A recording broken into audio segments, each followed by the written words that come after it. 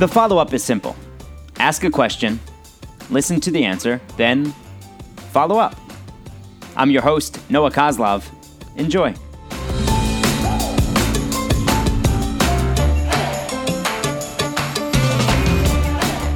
The follow-up today with Jim Litke, been at the Associated Press since 1978, sports columnist since 1989.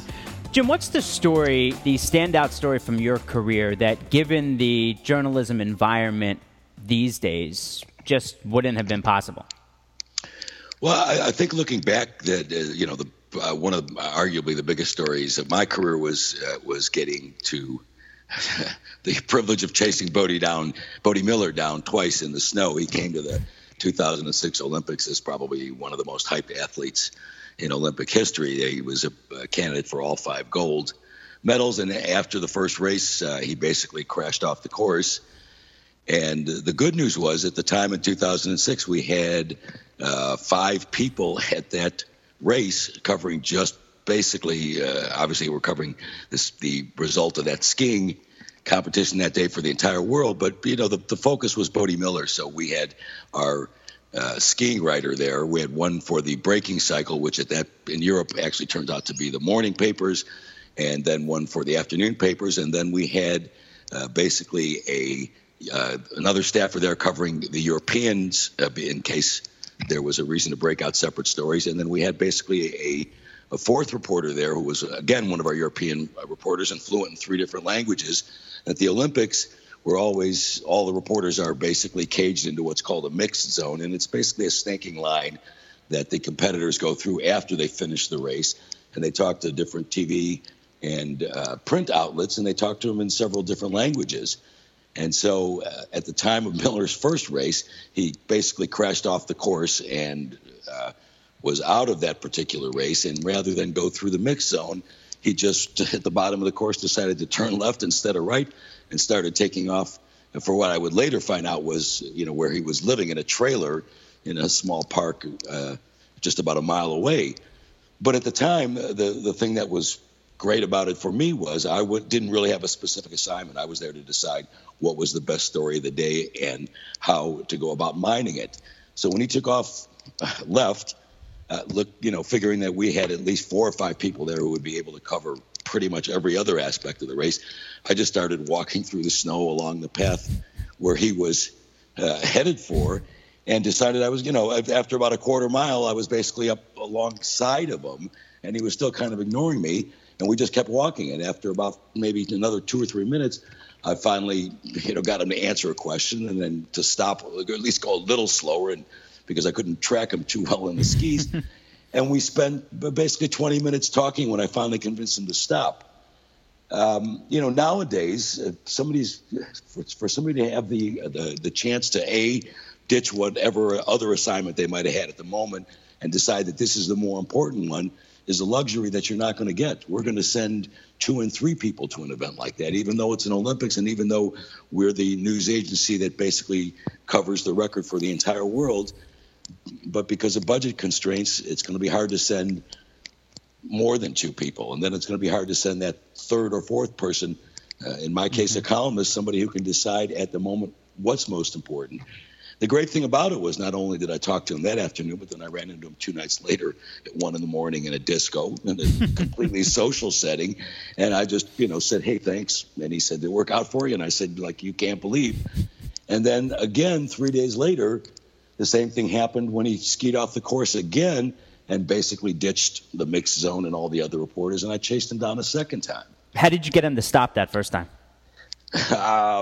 I probably tried about 10 different questions. I think the one that finally got him stopped was something. It had something to do with Phil Mickelson, the golfer who was famous for, making those just attempting crazy hero shots all the time. And I just said to him, is that who you want to be?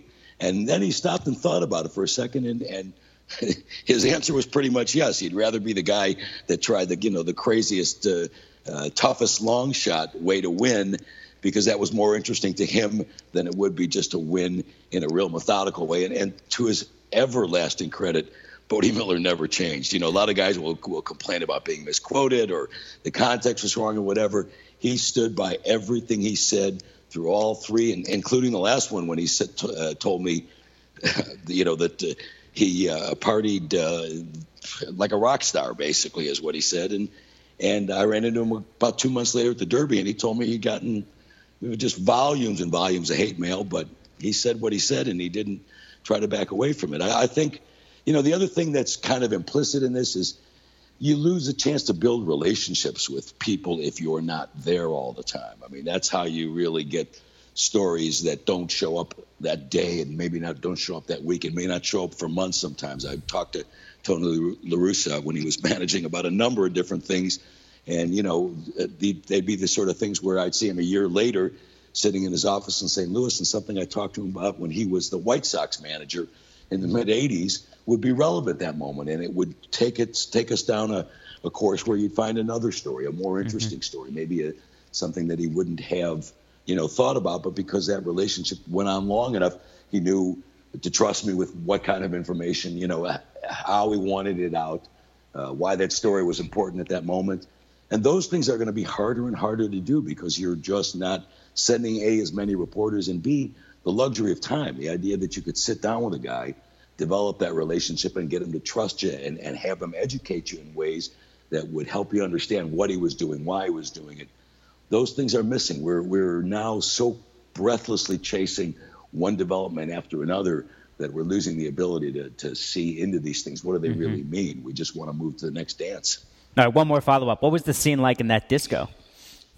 It was phenomenal. I mean, Miller had a reputation as being just an insane party animal, and just the opposite turned out to be true that evening. He basically, I got there about 10:30, and he was with a crowd of friends, and basically all of them were drinking except for him. He had one beer. I watched him nurse one beer through about 3 hours of this, and he would go and get people as they came into the club and then, steer them in the right direction so that they didn't get hassled too much.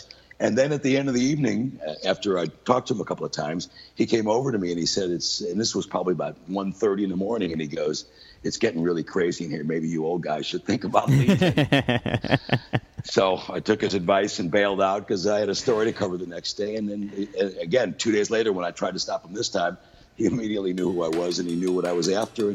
And he could not have been more amenable to all that stuff. Jim Litke, the Associated Press. Thanks, Jim. My pleasure. Thank you. Jim's an all-time storyteller and one of the most thoughtful people I've met during my career. He also cooks really good lamb chops. He's someone I had read for a long time. I knew who he was, and I had worked with his son. And then when we met for the first time a few years ago, he extended such genuine courtesy that he turned out to be an even more impressive person than I had built up in my mind.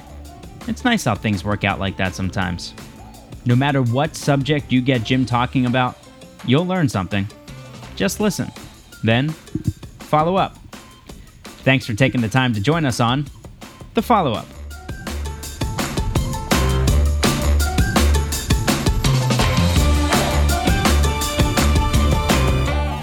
The Follow-Up is a production of Vocal. For more information and more programming, please visit vocalnow.com. That's VOKAL now.com.